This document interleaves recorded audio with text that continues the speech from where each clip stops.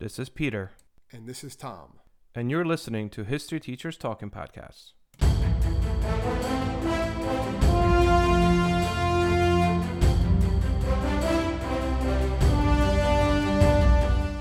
All right, this is Peter Zablocki and Thomas Reska, and welcome back to our podcast. Tommy, before we get going, I think we're probably it's going to take a break for next week's, right? I mean, we'll probably release something, but nothing crazy considering it is going to be the holidays. So I guess We'll this is see, our last real one before the holidays. I guess we We'll can see. do something, but maybe we'll put out something and we'll see how the schedule Yeah, goes. But maybe I'll throw out like a short lecture or something. we should put something out there. Like history doesn't stop just because it's the holidays, and there's a lot of history on the holidays, and there's stuff going on. History doesn't stop. I like that, Tommy. And All right, nothing stops. what? And you know what? You can't stop this person we're talking about today. No. That's an individual that we've been talking about doing this individual for a while.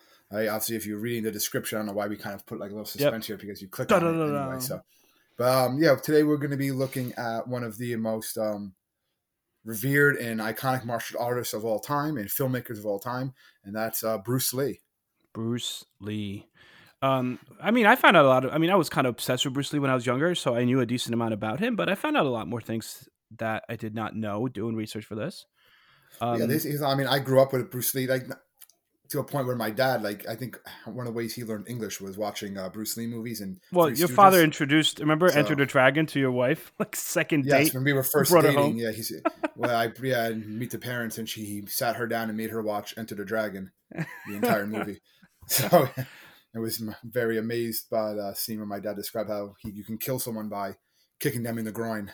See, so yes, and she stayed with you, and now you guys have two kids. See? So it worked out. She stayed around. So I guess I owe part of my marriage to Bruce Lee then. So thank you, nice. Mr. Lee. Nice.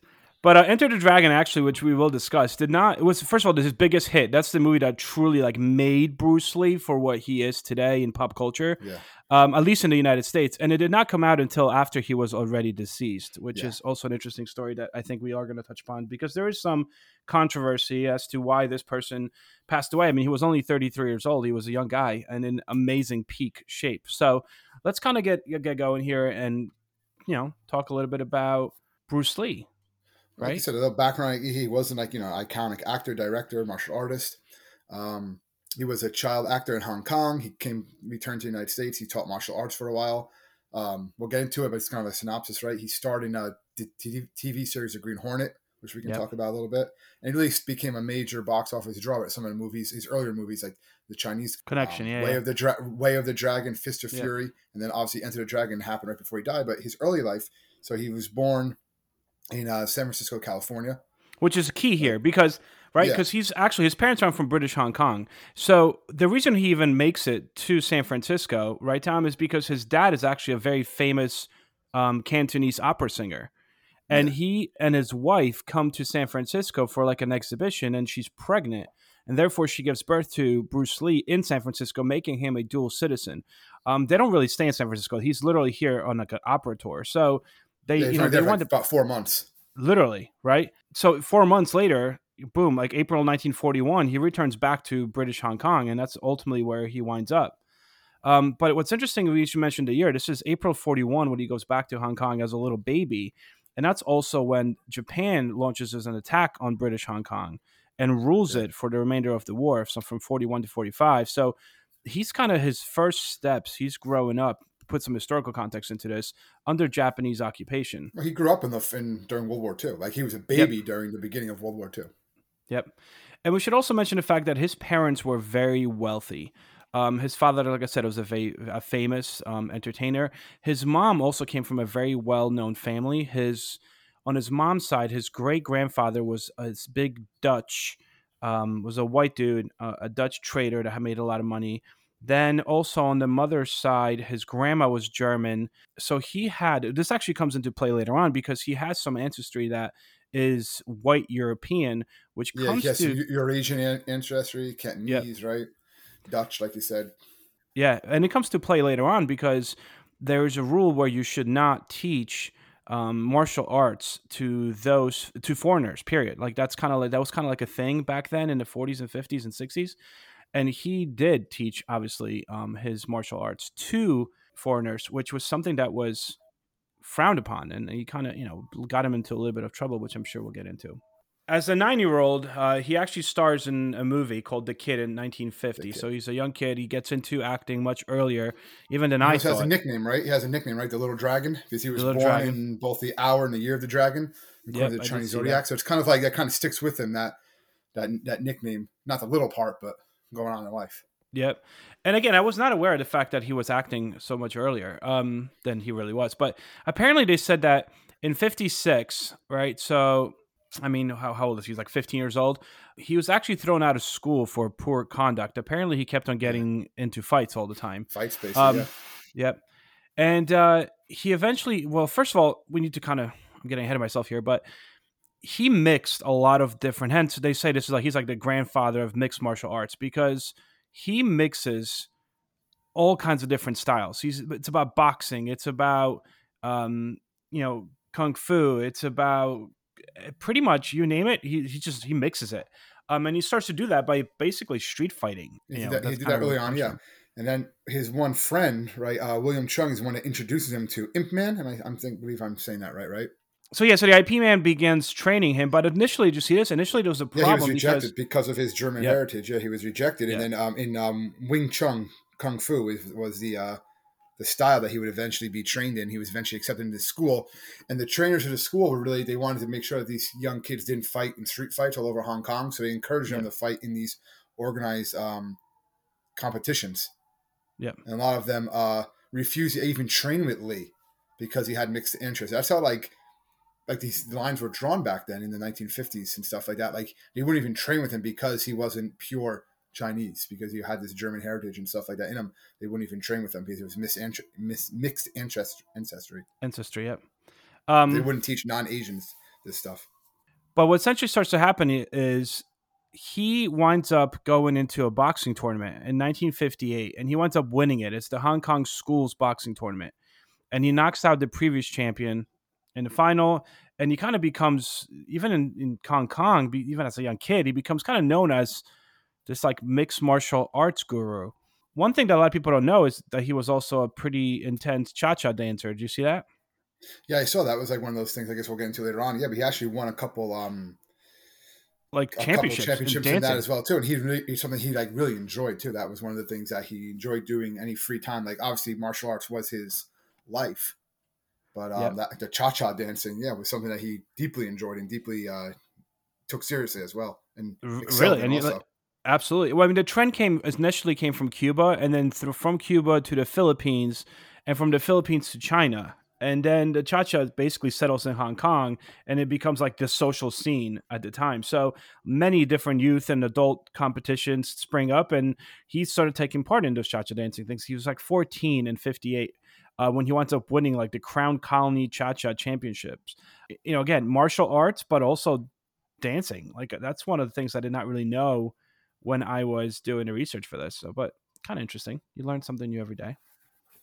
Yeah, so basically he's doing that, right? He wins that competition, and in his late teens, they're still getting a lot of these fights, right? Mm-hmm. A lot of these street fights are becoming more and more frequent, and but he's arrested. Lee was now good. Yeah, what happens is he beat the son of a triad family, which is basically like the mafia, right? Like organized crime, and this happened in 1958. A rival school, the Choi Li Fut School, school challenges the Wong Chung School, and they engage in this fight on a rooftop. And supposedly someone punches Lee unfairly, so Lee got upset, beat this other boy pretty good, hit him right in the face, knocked out one of his teeth, and this led to complaints of the boy's parents to the police. They let him go, saying the mother has to take full responsibility for his son's actions. And they just kind of said, listen, he's got American citizenship. He's not safe here because of his mixed heritage, because he keeps on getting all these fights, and now the triads get involved and stuff like that. We got to get him out of here. And because he didn't have a lot of really good college prospects, they decided to in Hong Kong. They decided let's just send him to the United States. Yep. So that's basically what happens. Yep. And he winds up settling in Seattle. He moves to Seattle in 1959. He's still actually a senior in high school, so he winds up going to high school while he's in Seattle. He also works as like a live-in waiter at a Chinese restaurant. And on the side, he starts teaching others martial arts. And I remember, like, he learned martial arts pretty much his whole life. He was learning martial arts. Well, he And came that up was with the his own way of, like, style. Yeah. yeah, he started coming up with his own style because he's mixing all these different things. And Jufen Kung Fu, yeah. Basically, it became known as Bruce Lee's Kung Fu. Yep. It was his approach to Wing Chun. So Yep. he's taught his friends that he met in Seattle. He started practicing with judo people like Jesse Glover, and he continued to teach a lot of these early techniques as time came on. Yep. So he opens up his first martial arts school. Then he winds up in 1961. He enrolls in the University of Washington. And this was actually one of the first things I found that was part of contention because of the fact that he studied drama, right? And a lot of people believe that he studied philosophy because he kind of becomes a philosopher going, later on. And he was an avid reader of philosophy, but his major actually was drama, which also makes sense considering that he does become an actor. Even himself, he would say that he studied philosophy, but his record, his transcripts are like, no, yeah. He probably did study a lot of philosophy, but it wasn't his official. It wasn't his major, yeah. It wasn't his official major at the time, yeah. So he drops out of college in early 1964, and then winds up California, right? Yep, that's exactly what I saw. First, California and Oakland, he opens up like a martial arts studio, and this is kind of the beginning of making Bruce Lee, because while he's at this martial arts studio in California, he gets invited by this American martial artist that kind of hears of him. He gets invited to the Long Beach International Karate Championship by Ed Parker, who's famous at the time. Yeah. Yep, in 1964. And that's where he starts performing you should see videos of this, guys. Like, this is all on YouTube. He starts performing repetitions of 2-finger push-ups using the thumb and the index finger of one hand, like 2-finger push-ups. Like, this is insane. Yeah. He also performs his famous 1-inch punch, right? The 1-inch punch. Yeah. When he stands upright basically and just from 1 inch punches a guy who goes flying into his chair and falls over. Apparently the guy was injured for like a week. This was, it's also actually on YouTube. All these things it's almost insane. You can find more, Now, he's like a YouTube. You can see all these things. But when people hear about this, like it's in the magazines, but also just word of mouth, and they want to see this guy because he's also not a tall person. Not very. No, he's 5'8". He's literally like 5'8". He's small, yeah. But he with the proper technique and everything, and he's just doing this, and it's going to start to. It's the right time too. It's a lot of things going on that makes it a perfect storm, which we'll get to. But that 4-step punch, sent that guy. His name was Bob Barker, not the Bob Barker from Price is Right, obviously. Yeah. He just took him out with this one punch. Yeah. And you see that in 1964, he goes into this like underground controversial private match in Oakland's Chinatown. Because again, this is another thing that's kind of contested here.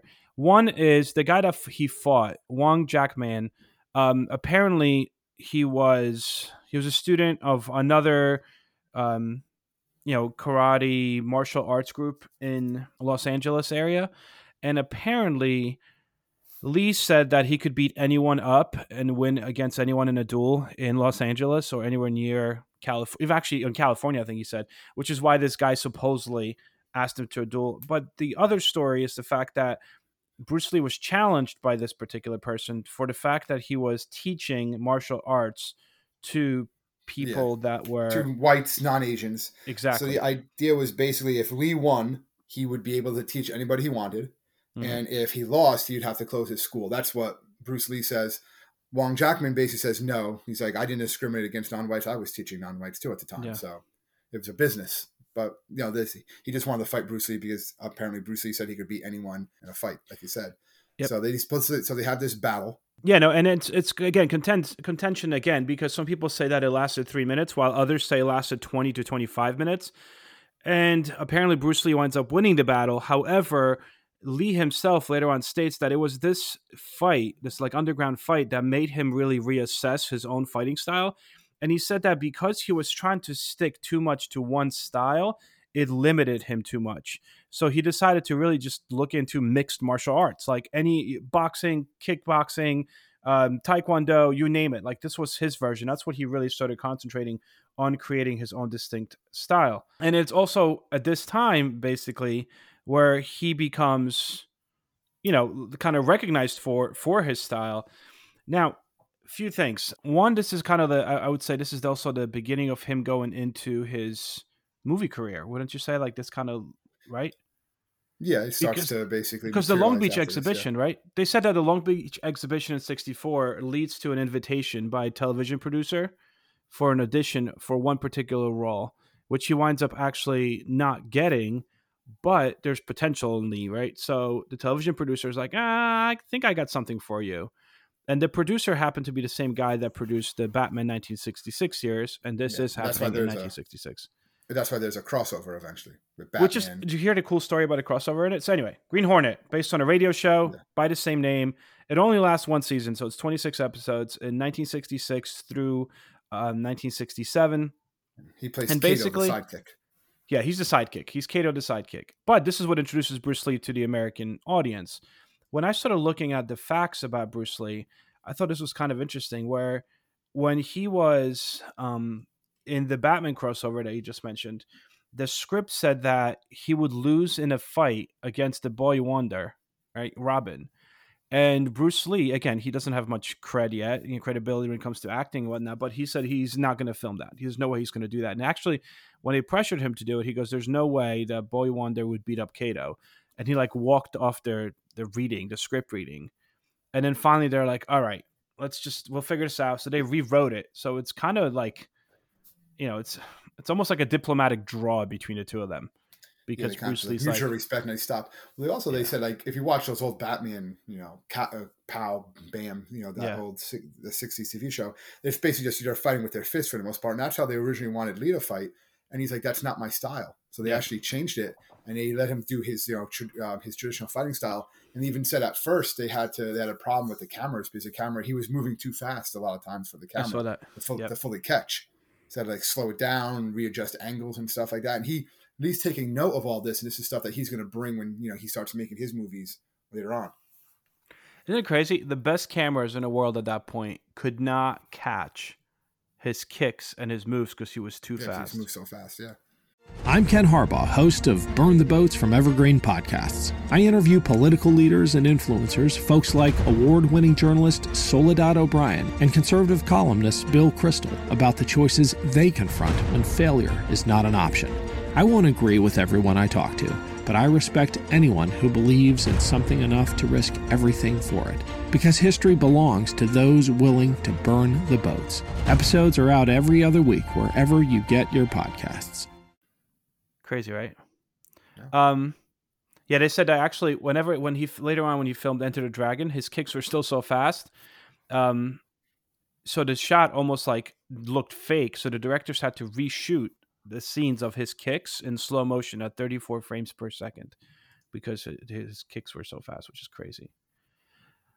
So Lee's emphasizing his style of no style here, right? He's Green Hornet kind of makes him popular, but also what makes him popular is the fact that his style of no style, that he calls his particular Jeet Kune Do, really draws a lot of attention by a lot of famous people. And he starts, he opens up a new school, and now he starts training Hollywood stars. I mean, if you look at the prices he was charging at the time, he was charging $250 an hour for a private lesson.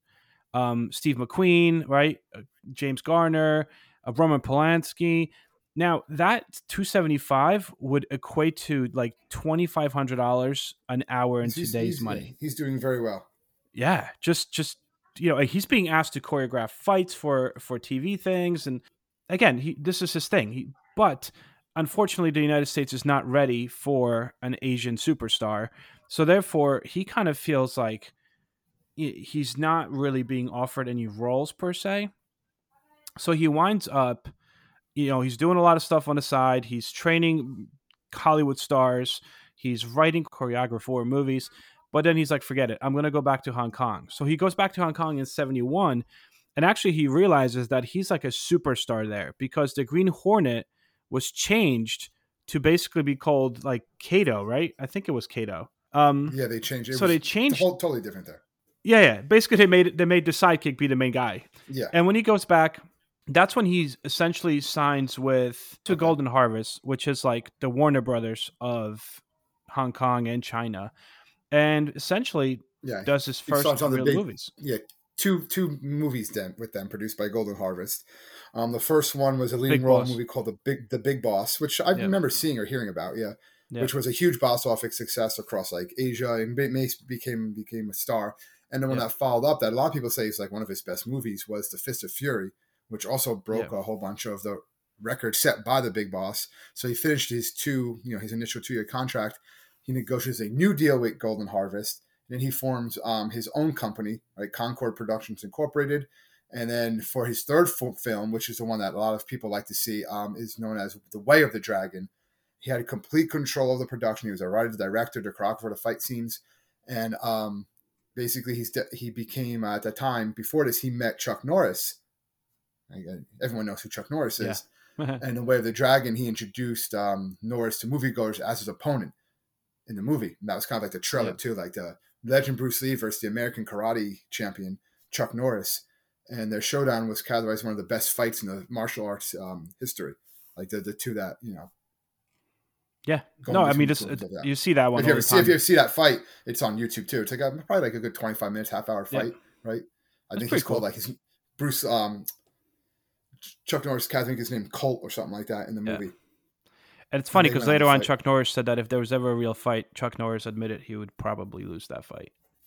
Well, he was very good friends. Well, he's very good friends with Lee. So whenever they talk about it now, he always says, "Listen, it's a we would never fight in real life and this all stuff. I totally respect him and his style. He respect me. And they were both always they never one ever actually like answered that question for the most part.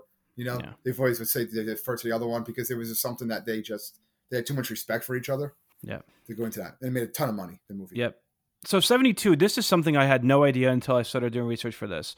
Because Game of Death is like a Frankenstein movie. I mean, no question about it. But Lee begins working on another film for Golden Harvest called The Game of Death. And he starts filming some scenes, including the fight scene with Kareem Abdul-Jabbar. This was when Bruce Lee's wearing... Of course I know who Kareem Abdul-Jabbar is. But he was also his former student. So like this just shows you the caliber of people he was training in his school while he was back in the United States. So Kareem Abdul-Jabbar's in this basketball stars in this fight sequence. This is when Bruce Lee's wearing the famous yellow with a black stripe one-piece suit that is eventually worn by Uma Thurman, right? In Kill Bill. Kill Bill, yep. So anyway, so he starts filming this thing and mostly just does the fight scenes. He probably films like, I don't know, like maybe like a half hour worth of stuff. And then the production stops because Warner Brothers offers him the opportunity to film Enter the Dragon, right? And the premise here is that it's going to be the first ever joint production by Golden Harvest, Warner Brothers, and his own production company, Concord. So he pauses Game of Death, and then he goes to Hong Kong in 73 and starts filming Enter the Dragon, which basically was the movie that really makes him for American audiences. So before the release of Enter the Dragon, like 6 days before its release, actually, Lee winds up dying. And Enter the Dragon goes on to become the year's highest grossing film. I mean, this thing literally makes him a legend. So, I mean, just comparison, the movie cost $850,000 to make, right? And it grossed $350 million worldwide. Like, talk about a return, right? It also starts this fad of like, Kung Fu Mania, martial arts, Kung Fu fighting, like the song Kung Fu fighting. It just became a major phenomenon. Yeah. And talking about this idea of like Game of Death. So Game of Death is later pieced together. Yeah, it's a crazy thing. Yeah. But he's actually in about 15 minutes of it. Yeah. But what makes it so crazy? Tell me, because everyone knows it. I mean, come on. This is kind of crazy when I saw this. So the death scene of that movie, right? Just the premise. So Game of Death, we only have 15 minutes of Bruce Lee, but they're like, hey, listen, he's famous now. Different floors, right? It's basically like a video game. He's got to fight up different floors and fight the big boss end of each level until he gets to the top floor with the big main boss on it, right? Yep. And but there's no other plot. So they have this like 15 minutes of Bruce Lee footage, and they start piecing together footage from other movies of Bruce Lee. They get two people they get two people to stand in for him to play Bruce Lee, always behind sunglasses. They dubbed the whole thing. I mean, literally, it's a Frankenstein movie. They're trying to capitalize in some way, shape, or form on Bruce Lee's last movie, but like it wasn't really at all. But what's crazy is in the movie, Bruce Lee actually like fakes his own death, supposedly. For that scene in the movie, if you guys watch Game of Death, there is a scene of Bruce Lee's character in a coffin and on his funeral. That's the real Bruce Lee. They used literally real recordings of Bruce Lee's body in a casket at his own funeral as scenes of this movie, which I think is crazy. Like, who does that? I mean, apparently this production company from Hong Kong did, but like, what? Which they did it, yeah. Yeah, and they did have other unused footage, which later on they made a documentary called Bruce Lee: The Warrior's Journey. It's like a documentary that came out years later, and they did that sort of thing. But yeah, it was just like he was definitely going to be producing other movies, making other movies that were in production or starting to before he died. Because no one expected him to die, and we'll get to that in a few minutes, I'm sure. Yeah, so let's. I mean, we could get to his death again. No one expected this in any way, shape, or form. It's the first inkling of it. 1973, May 10th. Lee collapses. He's doing like a dialogue replacement for Enter the Dragon at Golden Harvest Film Studio in Hong Kong. Right. Yeah. He suffers from a seizure, headache. Taken to Hong Kong hospital. Diagnosed him with cerebral edema. So basically, they're saying like his brain is swelling. So they reduced the swelling of his brain. That was the precursor to what essentially kills him. He feels better. He goes home.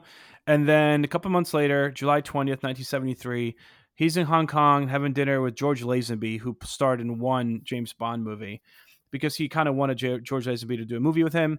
So they wind up having lunch. And then afterwards, he winds up going to his producer's house, or rather, he meets his producer's house. He meets his producer at a house. Talk about Game of Death. Yeah, about Game of Death. Yep. And they meet at a house of Betty Ting Pei, who's a Taiwanese actress. And apparently Bruce Lee's like lover on the side, because he's married to an American. We kind of should have mentioned that. He has 2 kids, but we'll get to that later. Okay.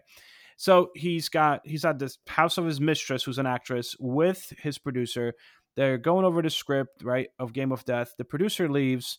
And Lee stays, and he starts complaining of a headache. So she gives him a painkiller, which contains aspirin and some form of a tranquilizer. Yeah. And he goes to lie down for a nap, and basically he never wakes up. Never wakes up. Yeah. When he doesn't come for dinner, they freak out. Yeah. And they were unable to wake him up, so they call the doctor.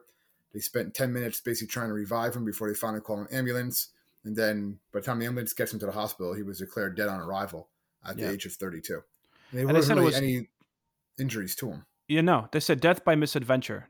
The autopsy, basically, his brain was swollen, swelled up. They said from 1,400 to 1,575 grams, which is a 13% increase. And they said that his edema in his brain swelled up because of an allergic reaction to the tranquilizer inside the medicine that she gave him for his headache. So it was an accidental death by misadventure. He is brought back by his wife, Linda, to Seattle, where he is buried in the Lakeview Cemetery. And all this happens literally after he's, like, at this moment, becoming a world, recognized star, which is kind of crazy. So, I mean, the cultural impact is, you name it. Well, it was a blow to people. And he was like really this rising star and becoming this, like, basically the face of martial arts in the world. You can make the argument, right? But definitely in the United States, if you think of that whole martial arts phase, it was Bruce Lee, and now 32 years old, dead. Yep. So let's talk about, I think there's a lot of cool fun facts here we could probably mention. Do you have anything else? I mean, I was just going to go right into like some fun facts because there's plenty. And then we see one of the fun facts, and I guess we can go into his legacy after that. Yeah, and I mean, obviously, so him and Linda had 2 kids. The famous of the 2, his daughter's still alive and is like in charge of running his organization now. But his son, Brandon Lee, also became a martial artist and an actor, and died tragically when a bullet misfired, or rather a prop gun bullet fired at the shooting of the movie The Crow, killing his son as well when he was young. So they said it was like this, Chinese conspiracy, basically. Conspiracy that they killed the Bruce Lee and then his son Brandon Bruce Lee, or that there was some kind of, he was not jinxed. What's the word I'm looking for? Curse. Oh my god, curse. Yeah, that's what it was. But I mean, some fun facts. Do you know that in Enter the Dragon, one of the extras is actually Jackie Chan? I did hear about that. He was beaten up by Bruce Lee like twice in that movie. And he said he still talks about it based on what I saw, which is kind of crazy. Time magazine actually named Bruce Lee one of the 100 most influential people of all of 20th century. Which, and we're talking like Muhammad Ali, Anne Frank, Marilyn Monroe, Jackie Robinson, Rosa Parks, Charles Lindbergh, like Bruce Lee, because of culturally, I mean, he really kind of bridged the gap between Asia and the United States, and kind of mainstreamed Asian, specifically Chinese, Cantonese culture in the United States and the world, really, which is kind of crazy. And I alluded to this before, but he was an avid reader, loved to read. Yeah, didn't he own? Doesn't he own? He owns a huge collection. Yeah, they said like it was 2,500 books in his personal library at his house. Always reading all the time, a lot of philosophy books. And they said he kind of self-taught himself because he didn't pay attention in school. He always fought. He was like, just fighting people on rooftops. And it wasn't until later that he really got into books. And his dream was to actually one day open up a bookstore.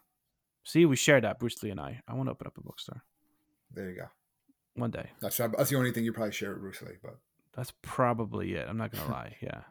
You can do a roundhouse kick too, right? You can break boards. Yeah, totally. One that I saw, you think of Bruce Lee as this fearless individual. He actually did have one fear that he talked about a lot, and that was swimming pools. Because when he was young, his sister pushed him into a swimming pool as a joke, and then held his head under the water, right? Well, basically, he pushed his sister into a swimming pool, so then she got mad, threw him into the swimming pool, and held him under the water until he promised never to do it again. And from then on, he never went into the swimming pool again. It just traumatized him. He's like, I'm done. Okay. So that was his one phobia, I guess. Do you see that he was actually unfit for the U.S. Army? I don't know if you saw this. Yeah, so because he's a U.S. citizen. So he comes here, he's like 17, 18, finishes high school. Before he goes to college, he has to go through an evaluation for U.S. Army. But by the way, he literally had body fat in single digits, right? This guy could literally do push-ups using 2 fingers, 1 arm push-ups. He failed the military physical for the U.S. Draft Board in 1963, mainly not because he was in peak physical condition, but because of an undescended testicle. And that is why he was not sent to Vietnam. Imagine how much that would have changed. Bruce Lee sent to Vietnam in 63. Could change things, yep. Yeah, right. You wouldn't know who Bruce Lee was.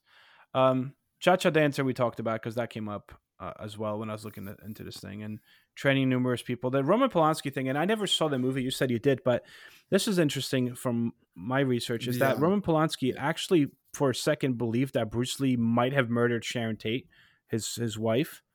And apparently this stemmed from the fact that, so obviously Sharon Tate was killed by the Manson family in August 1969, but it was months before Manson family was arrested for the murders. So in the meantime, Polanski became really obsessed with finding the suspect and looking at anyone that would possibly kill his wife. During one of his kung fu lessons in the months after the murders, Lee mentioned to Polanski how he had recently lost his glasses. Right away, Polanski's like, wait a second, there was a pair of these horn-rimmed glasses found at the murder scene near his wife's body, right? So he purchases a gauge to measure the lens and find out the exact prescription. And then he actually offers to bring Lee to the doctor to get his new glasses just so he could determine if it's the same prescription or not. And it wasn't, obviously.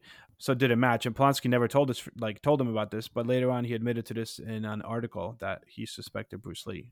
It's kind of crazy. Yeah, he was just so paranoid, what was going on. But yeah, the movie is Once Upon a Time in Hollywood. And Bruce Lee was someone who plays Bruce Lee's in the movie a couple of times. They kind of make him to be more of I know Quentin Tarantino was on a lot of podcasts talking about it and stuff. He was kind of got in some trouble on how they portrayed Bruce Lee in the movie at times, because Tarantino said, listen, Bruce Lee, he didn't have basically great things to say about Bruce Lee. Let's put it that way. He respected Bruce Lee as far as what he could do, but also said a lot of the stuff that they say about Bruce Lee is kind of exaggerating stuff at the time, that he couldn't actually beat up everyone that he thought he could beat up and stuff like that. And when it came down to it, he was only 5'8". He was the size that he was the size. Yeah. If he fought these bigger people, there was no way. In the movie, they kind of show that briefly before he gets shut down. That with Brad Pitt's character. I'm not hoping not giving too many spoilers. I have to. But it's a good movie, and but Quintino talks about that, and I think in the book, Quentin Tarantino also wrote a book, the novelization of that movie. Yeah. And in that stuff gets described a lot more. And I think it's much more detailed than what you see in the movie. And it kind of also knocks Bruce Lee quite a bit. So a lot of people are very upset with that. Like, how dare you knock Bruce Lee like that? Because he's more than just a person now. He's an icon. He's a legacy. He's like something of his own. He's a symbol of martial arts. So if you did knock Bruce Lee, it's to knock kind of this like legend, basically, you know? Yeah. I mean, and it's kind of awesome just getting into this because what follows his death becomes this like martial arts craze, but also like Bruce exploitation. Yeah. Like they exploit him and his name. It becomes like a subgenre, basically. You know, the martial arts cinema gave like Z movie oddities, like Enter the Dragon, Enter the Game of Death. And it starred people like Bruce Lee, but with L-E, not two E's, or Bruce Lee with L-I. Even Jackie Chan went into some of these movies. New Fist of Fury in 1976. I mean, crazy. It's just basically trying to capitalize on like Liu Kang from Mortal Kombat. A lot of the guys from Street Fighter 2 and Tekken, they're all based on Bruce Lee, and they freely admit they were based on Bruce Lee. And a lot of the fighters of today, Mike Tyson talks about it. He said he wanted to be Bruce Lee growing up, and he was a boxer. John Jones, the MMA fighter, a lot of these other MMA fighters, they all say Bruce Lee was the best of all time, and you know, if it wasn't for Bruce Lee, I would never be a mixed martial artist and stuff like that. So it definitely, like, he had that impact. Everyone still knows Bruce Lee today. Like, he's just one of those people that, like, when you think of martial arts and whatever Enter the Dragon's on, you know, people watch it. You know, you have like the scenes. It's the whole idea of like punching someone and kicking someone and doing all those like screams and stuff like that. You see in martial arts movie, that was Bruce Lee. That was Bruce Lee. So it's just, you know, his legacy and stuff like that is still there today. I think they actually made him. Didn't they make him a character in UFC games? I think one of the UFC games. Yeah, I think him. Yeah. Like you could like a downloadable character and stuff. I never played or anything, but yeah, I'm sure I did hear that. Yeah, crazy. Like I said, it's an iconic thing now. There's a Bruce Lee Foundation out there now where people try to, like, you know, pass on things from his life and his teachings. There was recently that documentary I know ESPN did was like Be Water. Talks about like the flow. He has a lot of famous quotes and stuff like that, Bruce Lee. Yeah, I mean, if anybody gets a chance, just look up some of the stuff on YouTube, like, you know, when he's playing ping pong with nunchucks, or like ignites matches with nunchucks. I mean, it's nunchucks. Nuts. Yeah, and he's just doing this. Like, this is just like something that he can do. Like, it's not. Yeah. Anyway. He was definitely, you know, a legend of the time. Very interesting, fascinating individual that changed cinema and also just, like, you know, brought that idea of martial arts to the United States. Like, it was here, but he really made it popular. You wouldn't have MMA and all the other stuff without him. I don't see how that could happen, you know? Crazy. I don't think that's that much of a stretch. All right. Well, thank you so much, guys, for tuning in once more to our podcast. Always a pleasure. If you need to contact us, you could find us at www.historyteacherstalkingpodcast.com. We are here if you need us. And if you are listening to this podcast, you know, don't forget to subscribe wherever you are listening to it and leave us a review when you get a chance. You know, we always like to hear those and read those. So thank you so much, guys, and we'll see you again next week. Stay safe, everybody.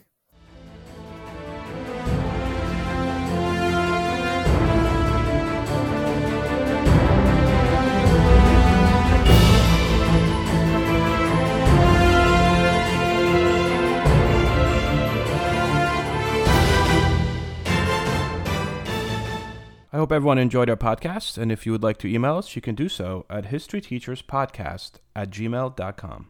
Around 10,000 BCE, families and tribes of the ancestors to the people of Britain would arrive in the southern part of the island after crossing from land that bridged from Europe. The Welsh built houses, communities, kingdoms, and continued to survive through Romans, Saxons, Danes, and Normans. The language and culture influenced by these sources continued to change and thrive, becoming ancient and modern at the same time. Join me as we travel through the history, meeting the kings, queens, nobles, and everyday people that create and grew modern Wales from the seeds of the ancient past. Croeso, and welcome to the Welsh History Podcast.